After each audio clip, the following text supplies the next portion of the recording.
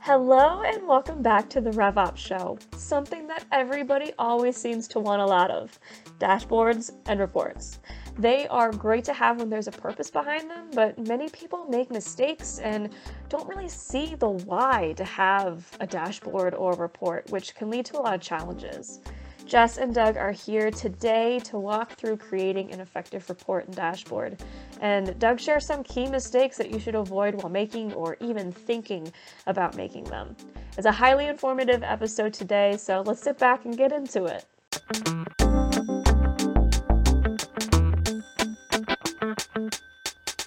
All right, Jess, you're looking happy today. Let's see if we can get through a whole podcast without destroying it. I don't know. Are you going to break the soundboard out? Because that will turn that around pretty quickly. We don't talk about Bruno, no. There it is. No. Oh my gosh, could that have been queued up any better than where it was queued up? No, it's great. It's great. Now here's the question: are we going to get a cease and desist? Oh, because of us playing, we don't have the for it. you know, I used to be a member of ASCAP. I don't know what that is. I forget what ASCAP stands for, but basically, so when I owned my DJ company, I decided to, follow the rules, because you got a sticker. Plus, I got to have a sticker that said member ASCAP. We talked about this earlier this week. We know how much you love you some swag. So and so it's basically so in paying them, it made it legal for me to play other, I mean, technically and I forget whether this is related to the writer or the performer. There's so much in there, and technically those artists had to be licensed with, had to, be licensed with ASCAP. So like if they weren't in the ASCAP program, then technically if you played it, then you were. So it's basically how, every time a song gets played on radio, they get paid something. That's where that money comes from. Well, so IP. There it is. Are you excited about our topic today? I'm looking forward to our topic. Yeah. You are? I finally got to choose a topic. So you did. Usually my opinions are ignored internally. There's reasons for that, though. Every now and then you'll have a blinding flash of genius. It's like I was telling somebody, how I was getting paid to, I do these calls where I get paid to share my thoughts with, and I'm like, hell, my kids and the people who work for me, they're telling me to shut up all the time. So you're going to pay me to talk to you for an hour? Sure, got it. It's a little aggressive. I don't think we tell you to shut up. I mean, not in those words. Not in those words. So what are we talking about today, Jess? We're going to talk about dashboards and reporting. More specifically, effective dashboards and reporting. Oh, you totally messed up the topic. Wow, that's going to be harder for me to do. All right. I thought we were going to talk about ineffective dashboards and reporting. I thought I was going to get to talk about what everyone does wrong with dashboards and reporting. Well, we can talk about that. Now you got to make me tell people how to do it right. Yep. You had me for a second there. I was like, what? Okay, you're going to make me work. I am going to make you work. You're going to earn your keep today. So let's start with, the question I have is, what does an effective dashboard and report accomplish? Because I think we got to talk about that first. Well, that question puts dashboard and report on, that makes them kind of synonyms, doesn't it? Okay, so let's break them out. What makes a dashboard effective? Or do you want to start with report? This podcast helps us in our team recruiting efforts, because I think people maybe listen to this and go, oh my God, I would have to deal with what? Welcome to my world, everyone. Welcome to my world. So where were we going? So what makes an effective, let's start with report. What makes an effective report? So what's interesting when you ask that question is, as I was thinking, believe it or not, I do try to prepare for these podcasts. And so when I was looking at your questions and I thought about this, I'm going to bring up something that up to this point I thought I was being very HubSpot-y in that this was a designation because it was a HubSpot designation.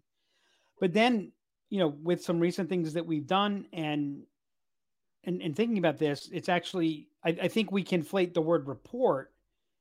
And I think this is a Salesforce driven thing. We equate report, and a report could be a reporter, could be a view. Yep. And it's known as a query in some other systems as well. So I don't think it's just HubSpot and Salesforce centric. I will say that. I see it. Well, I'm saying it's Salesforce centric because you create a report for this, and you know, to get a good view, you create a report. Now in HubSpot, what's interesting is, I don't know why I'm using the word interesting so much, but is if you want a single object, it's a view. But if you want a multi-object, you have to make it a report, but it's still really just a view, right? So am I looking to get a view of a cohort of like stuff, deals, contacts, companies, where I'm bringing information together because I'm looking to analyze. So I think what makes an effective dashboard an effective dashboard, and an effective report and an effective report, and an effective view and effective view is, do they make it easier for you to do what you need to do? Does your business, do you increase velocity? Are you able to align your vectors? Can you, right? So it is very much of what is the job to be done. And so mistake number one is, I think far too many dashboards, reports, and views are fill in the blank in search of a job to be done, as opposed to delivering on a job to be done. Okay. I mean, the number of times I ask somebody, what do you do with this? Yeah. Well, I review this to make sure that everything's been completed correctly. Yep. Okay, well, you don't need a report for that. It's a waste of time. Okay, so what you're saying is that you're going to let me get away with that? Just saying it's a waste of time, and we're going to leave everybody. Why is it a waste of time? So what a good report and dashboard does is it gives you a direct line to the signal.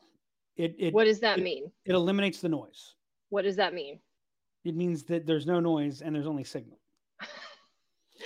For those of us who are too young to remember signal versus noise, let's well hold on a second. Let's not say that signal and the noise isn't used regularly here. But I mean, if you go back to the old days when of radio, the signal was what someone was saying, and the noise was the static or other radio band communication that came through. And so, you know, the signal is what matters.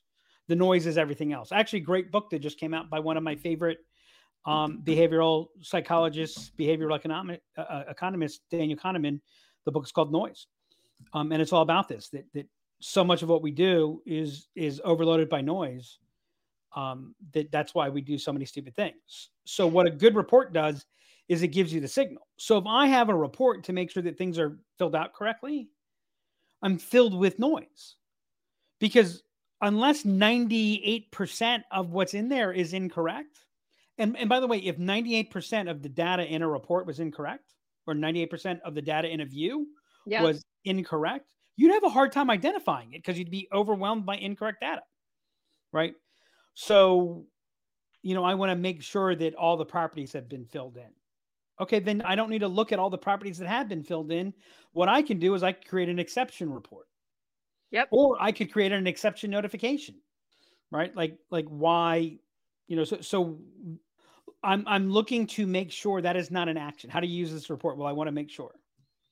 Well, I want to understand. Well, I want to show somebody what they're doing this year versus last year. Okay, why? What are you going to do with that information? How are you going to use it? Now, there, you know, some reporting is to say everything's good. How is that different than a report than saying that the report, like to make sure data is input right? Or how is that different than, you know, looking at last year versus this year? What are you looking at for last year versus this year? So what are you looking at when you say everything's good? Well, if I'm saying, so here's how I look at things. I look at the world as in norm. So hypothesis, action, result, assess, learn, hypothesis, action. In the hypothesis, you need to have an expected result. Mm-hmm. So I expect that, I expect that we're going to be up 30% this year over last year. Mm-hmm. And that means that on a low end, I expect to be, so as long as we're at least 20% ahead. Yep. As long as we're between 20 and 40% at any given time, then that's in expectations. That's in norm. If we're below 20% or above 40%, then that's outlier.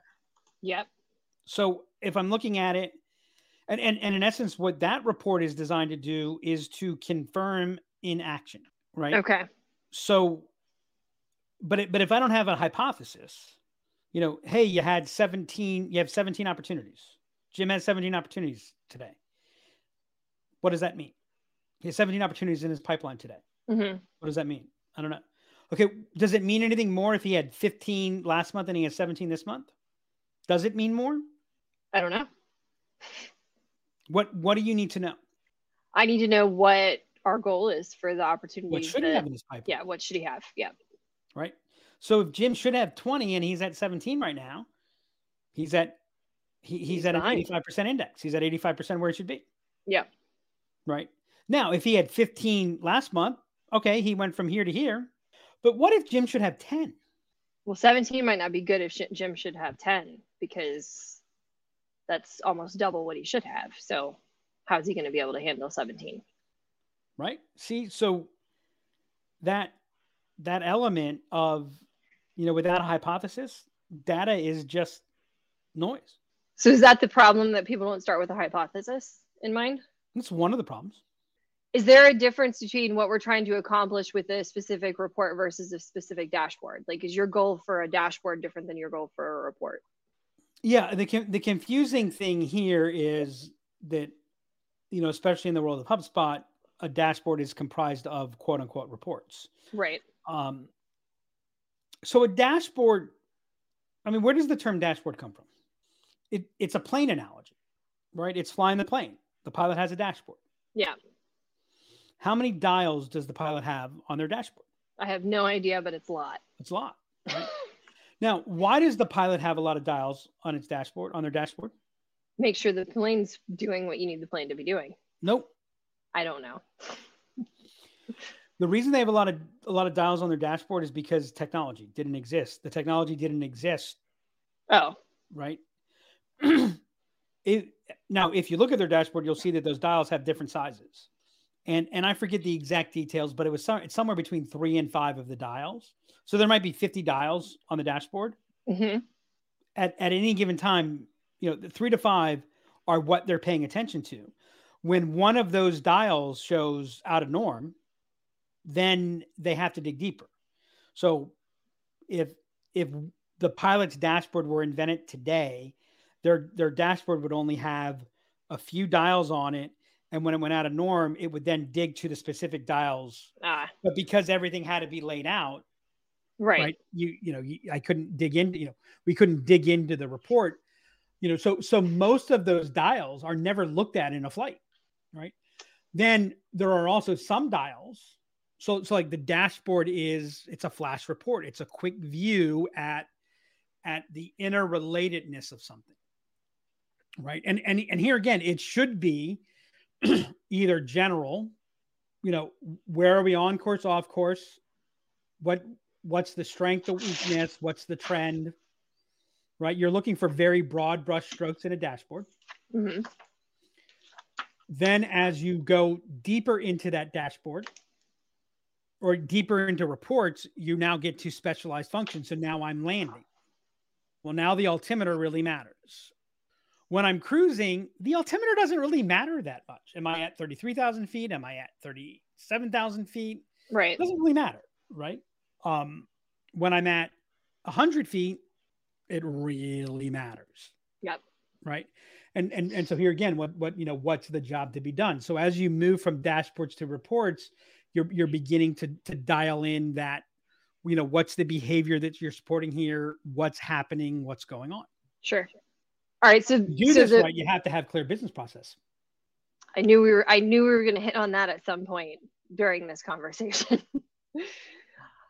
So that kind of goes with I think that might be the answer to what I'm about to ask. But how do you put together a strategy for an effective dashboard? Let's start there. You have activities. Mm-hmm. I call them efforts. You have outcomes.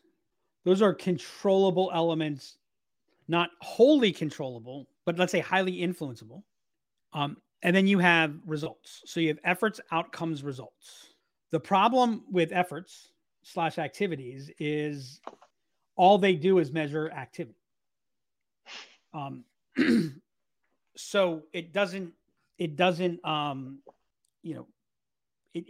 can have I can make 1,000 calls today. Mm-hmm. And that doesn't mean I've gotten any closer. That's why, one of our key metrics is meaningful conversations. Right. Now, meaningful conversations is going to be heavily influenced by how many calls you make, right? And by the quality of the calls, et cetera. And a meaningful conversation has a causal relationship, not 100% causal, but it has a causal relationship to the outcome that we're looking for, which is an advanced sales opportunity. So what are the results that you want? The problem with results, closed business, is A, it's a rear view mirror. Mm-hmm. B,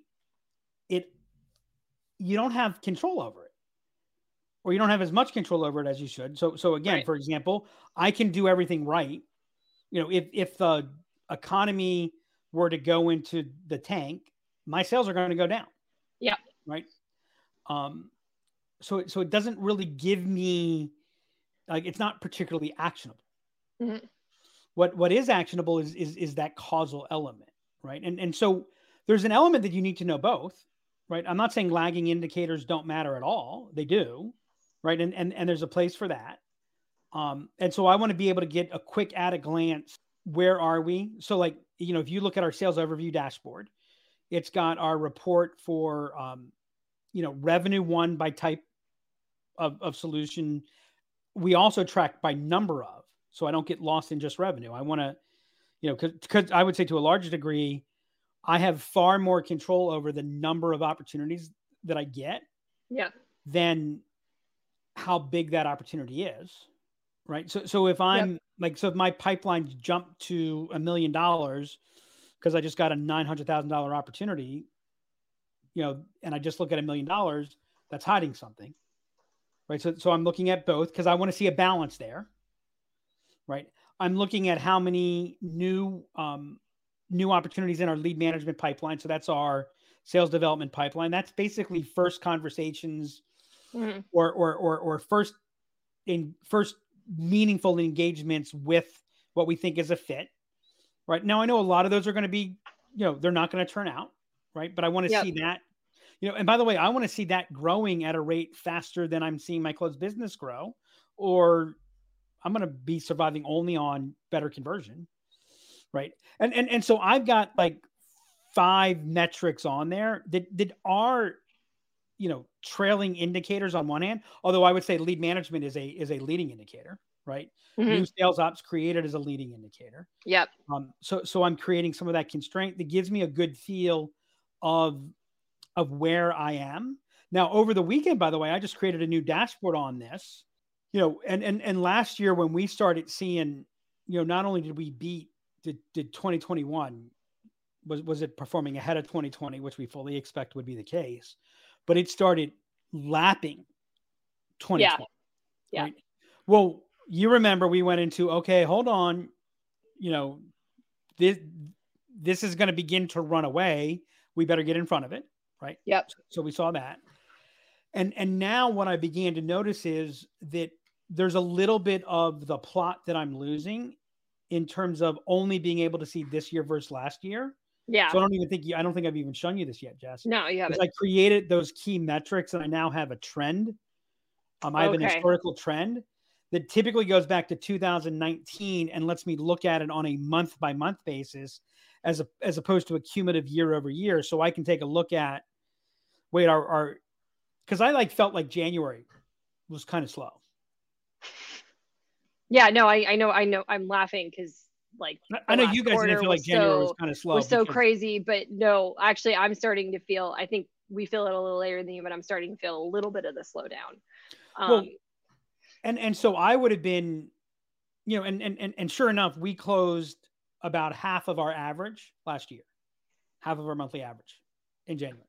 But we also hit a high water mark on new lead management opportunities. Oh, interesting. Right. So I'm like, okay, now I have to see how they pan out. Yeah. Yeah. I also saw that our deal size cohort were, you know, we've got a couple that are in our much higher band, but like what's missing, we're not getting a lot of middle band. Yeah. Right. So I'm able to, you know, so again, those are things that I'm able to see that enable me to look and go, okay, does this need to dig in? Now I'll tell you 9 times out of 10, probably more than that, probably 9.9 times out of 10. When I look at that dashboard, my takeaway is keep going. Yeah. Right. Don't do anything. Those are my, you know, that's an example of my in-norm dashboard. Yep. Right. Now, if I start seeing something that begins to go out, that's where my reports come in. So again, how do you go about designing that? You got to be clear on, you know, what are the key inflection points of your process? What leads to the outcomes? And look, are we 100% on point to what leads to the outcomes? No. Are we better than we were 3 years ago? We're a lot better than we were 3 years ago. Well, and that goes back to the hypothesis piece, right? Like a lot of that, you have a hypothesis of what's driving those outcomes. You test that hypothesis, iterate, continue. Yep. So, yeah, absolutely.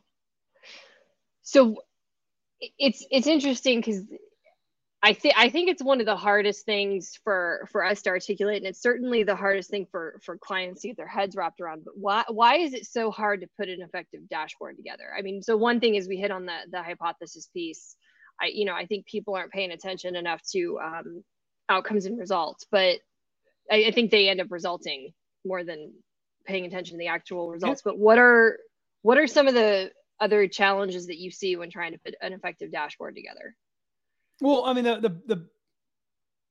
so there's the challenge of putting an effective dashboard together, and putting effective reporting together, and then there's the challenge of actually utilizing it, which leads to and the challenge of utilizing it is a lot to do with why the mistake that I'm going to talk about in putting them together is such a big mistake, and that is the most common mistake I see is too many dashboards, too many reports, far too many dashboards, far too many reports. Dashboards and reports that are so overlapping, it makes me sick. I mean, we're working with somebody right now where we're going through their 300 reports that they want recreated. Yeah, it's funny. The Brad who's building them actually had the same thought that you did. Like, wow, there's a lot of overlap. I can't remember the word he used, but there's a lot of overlap here. But if you're tracking 300 reports, you're not tracking anything. Everything important is important. Nothing, as a wise woman once said. Yeah, but it's even beyond that. By the way, I'm going to tell you, in my experience, having too many reports is worse than having too few. Okay. Yeah, I could see that because you don't even know what to pay attention to because there's so much. Is that like you can't see the forest for the trees? There's some of that. Mm-hmm. It's to the number, So if I ask you, what do you think of this? What are you going to do? I'm going to look at it and tell you what I think of it. No, I need to know, like, I would need more context. You're going to look at it and you're going to come up with something that you think of it. Yeah. How often do you tell somebody what they think of it? That your real honest answer, the honest answer is, I don't think anything. Yeah. Right. That's the reality. I don't think anything. Yeah. It's why focus groups are so bad. I come up with my new ad and I show it to you. What do you think of this? Well, guess what? That ad, when it shows up, no one's going to be looking to think of it. So if I have to ask you what you think of it, right? So when I put a stimulus in front of you, I'm creating an environment where you want to respond. Yep. Right. So if I put data in front of you, you're going to think, what do I need to do?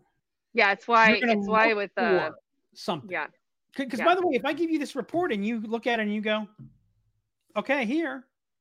Yeah. How do I feel? What do you mean? Okay. Right. If I put data in front of somebody, they're going to want to do something. I'm laughing because like we run into this on the content side all the time. It's why like everybody wants to edit a blog to death. Right. And when I was a financial advisor, I I realized the greatest advantage, the greatest benefit of all the wonderful things that I did, the biggest benefit that I brought to my clients was I made them less likely to do something. Yeah. And it is unquestionable that for an investor, the more activity you have, the lower your performance.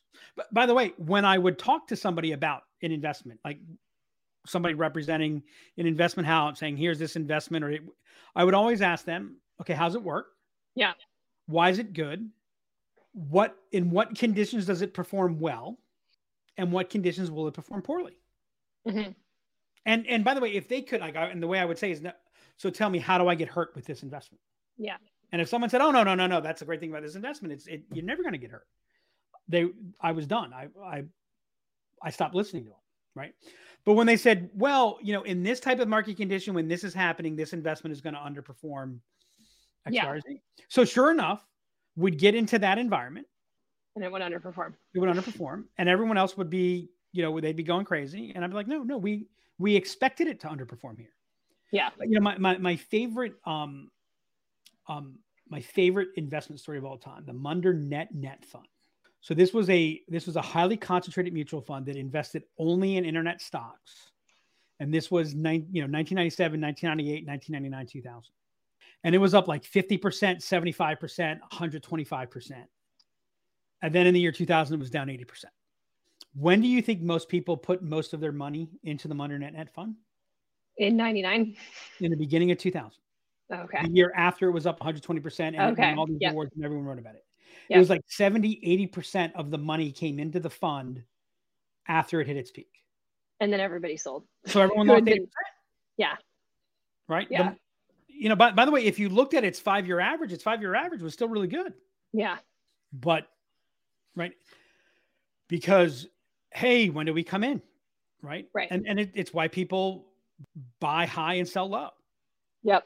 Right? By the way, if you're an investor today, if you're net going in and the market's down, you should celebrate. But what is everybody that's sitting at their desk working and the word comes out, the market was down X, Y, or Z today. Oh my God. No, I want it to go down. You know why I want it to go down? Because I get more. Yeah. Right? Buy low, sell high. Well, we forget that low means there's a lot of craziness going on.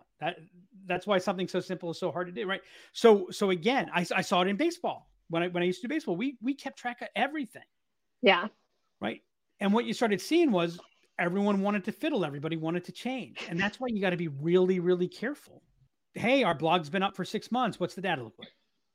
Hey, this blog post has 17 views. This one only had 5. We need to do more of the 17. Yeah. Huh? Right. But that's what's going to happen.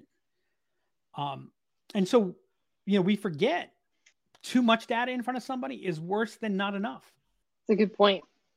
I don't want to get too much in the weeds, but I want to ask you about this overlap piece, like where you'll have reports that overlap. Because we will do that sometimes where we'll put the same report on a dashboard because we might want to see that report with another report on a particular dashboard, and maybe that dashboard's being utilized by a different cohort than dashboard B.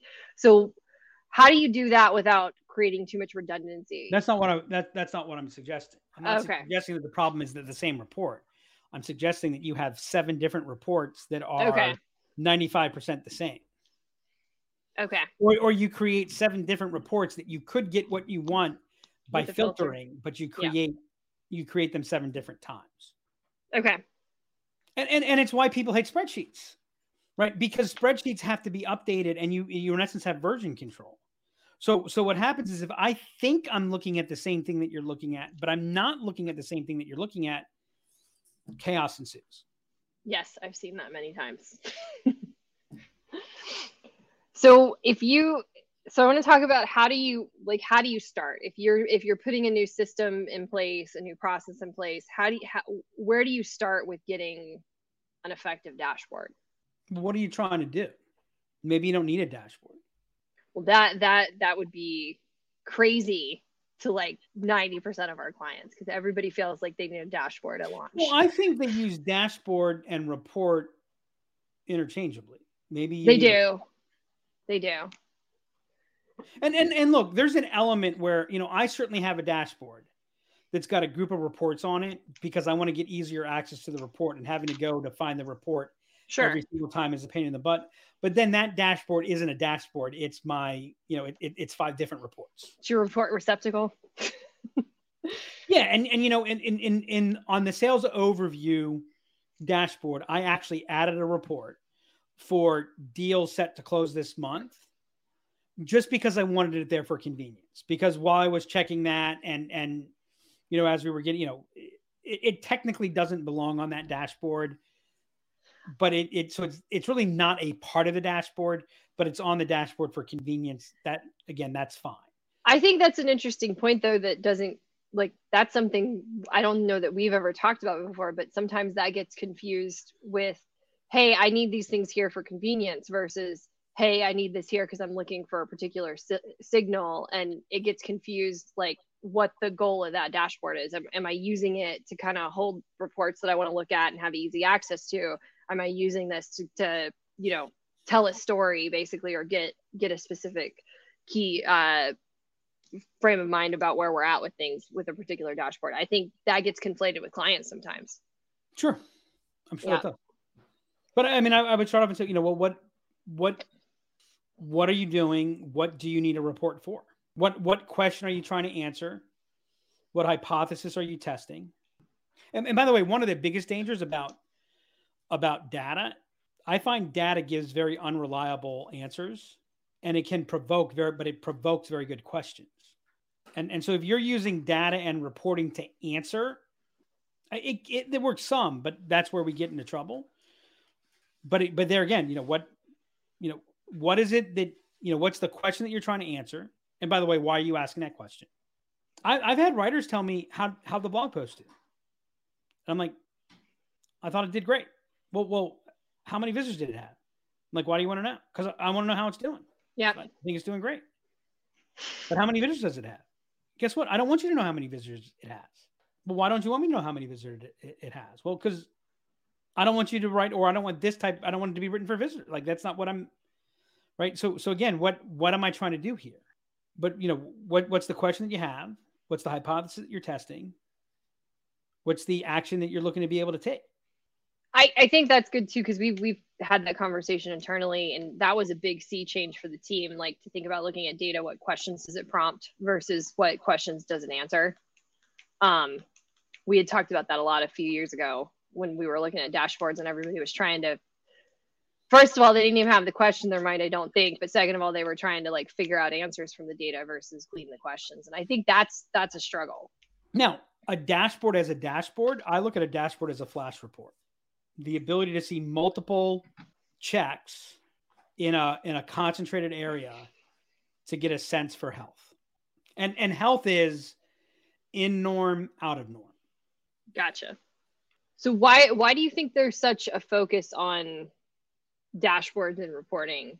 And I'm probably a little tainted on this because we're heavy in implementations with several clients, and there's always this want for a dashboard now. We need it at launch. Why is there such a focus on that? So here's my question. Mm-hmm. Think about all the reports that we've created and all the dashboards that we've created. Yeah. What percentage do you think are accessed, let alone actually used, more than once a month? I think the very seldomly. I would say less than 20%. Yeah. I think we have a couple of clients who have been but they had some good process in place and were clear on what they want, and they probably use them, but those are the exception, not the rule. Hold on. There are reports that are accessed every week, every day. I'm asking what percentage of all the reports. Of all of the reports. Oh, yeah, that would be low. Even for the good ones. Yeah, that would be low. I'd say 20% is probably good. Right. Whack. Right. Yeah. So we're creating all these reports that you're not going to use. Why are we doing that? Right? Why are we intended to? Well, we seek certainty. Yeah. Data is like a lamppost for a drunk. It's used more for support than for illumination. Someone told us that modern sales and marketing makes everything measurable. Someone else said, if you don't measure it, it doesn't matter. Yep. But they didn't say because you measure, it matters. And by the way, to actually get the signal, it's really freaking hard. And it's easier to create a whole bunch of different things. And by the way, if I create enough reports, I'm eventually going to be able to find a report that at any given time tells me what I want to know. I'm sorry, tells me what I want to hear. Oh, okay. No. See, this report, this says that this says that we're okay here to my boss. And then 7 months later, it's a totally different. No. That's not the report to look at. The one that we looked at 7 months ago, it's this other report, right? Yeah. And so it's, there's a tendency, if we don't know what to look for, we create something, and then it's not right. So we create something else. So we create something else. So we create something else. Because candidly, it's a lot easier than actually figuring out what you need. I looked at our reports and dashboards the other day. Mm-hmm. And I had a thought, we should probably delete 90% of these. We probably should. And then I thought, oh my God, no, I can't throw those away. It was so CEO-like of you to be that way. But look, how many shirts do I wear in a year? I don't know. I don't mean how many days do I wear a shirt. I was going to say. What's the unique count of shirts that I wear in a year? I don't know the answer to that, but I'm going to say somewhere between the account of a typical person, probably somewhere between 20 and 40, depending on who you are. And how many shirts do you think the typical person has? Oh, way more than that. Somewhere between 200 and 500. Yeah. Why? Why is Marie Kondo cleaning your closet? You haven't worn it, like she's earth shattering. You haven't worn this shirt in 7 years. I can't. Joy. But I might want to. Yeah. Just in case in that instance. You know what I think is actually underrated? Ooh, this is something we should do. We should actually implement a report cleanup process. I think what's underrated is the process for creating one-off reports. Because sometimes I'm looking for something, but just because I look for, like, all of a sudden, you know what? It's too easy. The reason we have so many reports is because it's too damn easy to make one. Yeah, yes, I agree. We've run into this with some clients where we've actually rolled back access on reports because it was too easy for everybody to make them, and it was wreaking havoc. I agree. We should do an audit of our reports though. So I think my big takeaway is we've all got to ask what question are you trying to answer? Like, that's where you got to start with. And the business, we only hit on it once. I'm shocked that we didn't talk about it more. Map out your business process. What's your business process? And then what question are you trying to answer? I think that's powerful when talking about reporting and dashboards, and we don't talk about it enough. Yep. You know another reason why we have so many reports and dashboards? Why? You can't dazzle them with brilliance, baffle them with bullshit. Wow. I'm serious. You can think about multiple clients, multiple implementations we've had recently. Mm-hmm. What are your key metrics? Have you ever noticed they have a hard time telling us what their KPIs are, key performance indicators? But they can give us the list. They have no problem telling us they want to build 100 reports. Yeah. 100%. But I think that what question are you trying to answer? Like, that's hard. That requires me to think. That requires me to really dig in. It's much easier to say, no, I want to report on how many calls a rep has made. Why do I want that? Because I want it.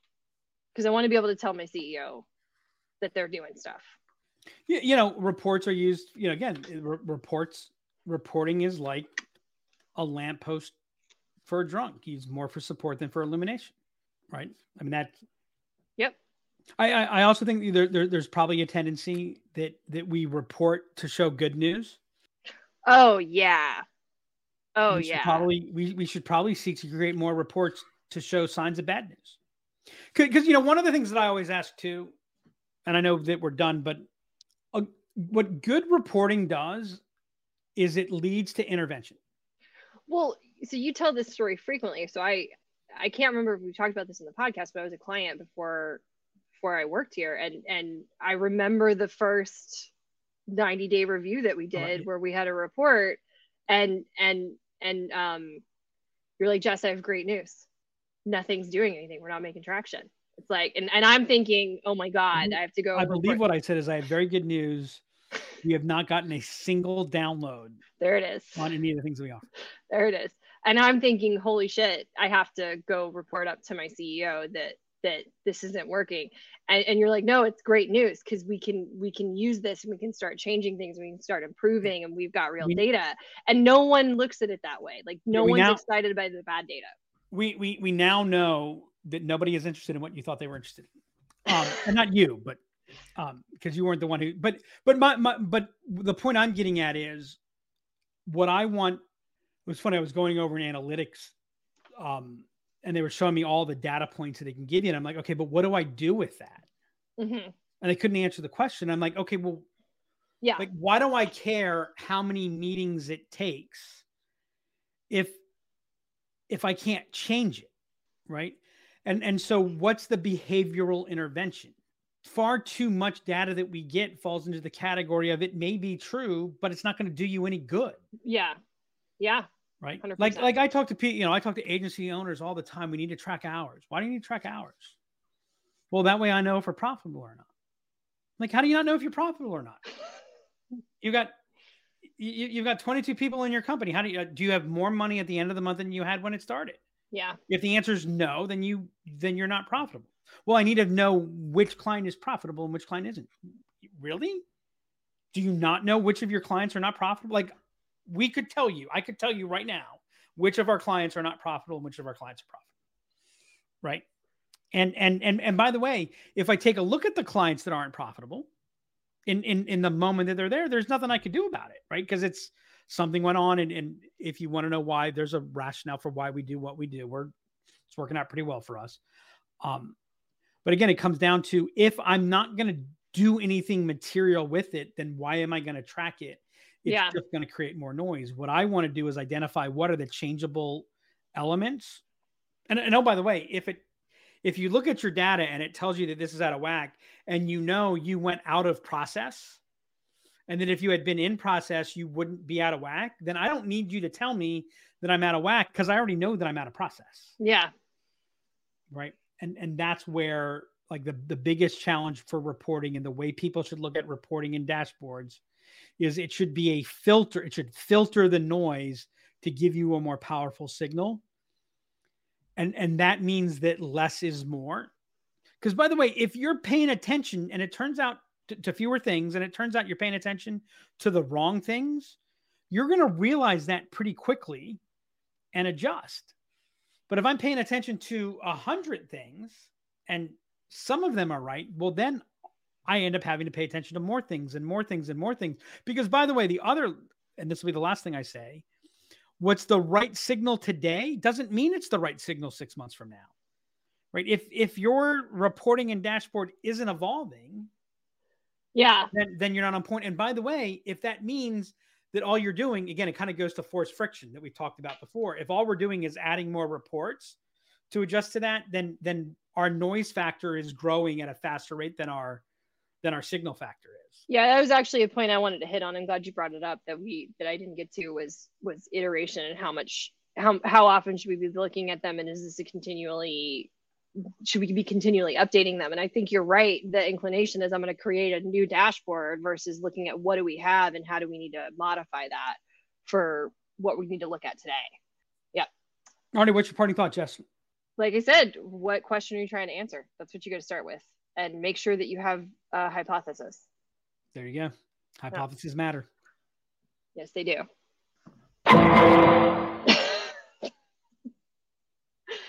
We don't talk about Bruno. Bye, everybody. And that's a wrap on this episode of the RevOps Show. I'm starting to see a trend here with a lot of RevOps items. The first being, you have to ask yourself what it is you're trying or wanting to do. And secondly, you need to map your business process. Those are two big trends that I'm starting to see with everything RevOps related as we get further into these episodes. Anyway, if you enjoyed this episode, please make sure to go subscribe on Spotify and Apple Podcasts, leave us a review, and share the episode. If you have any questions you would like to ask Doug or Jess about dashboards, reporting, or anything RevOps related, email me at hannah@imaginellc.com or hit us up on Twitter at DemandCreator. Until next time, remember, can't solve your upstream problems downstream.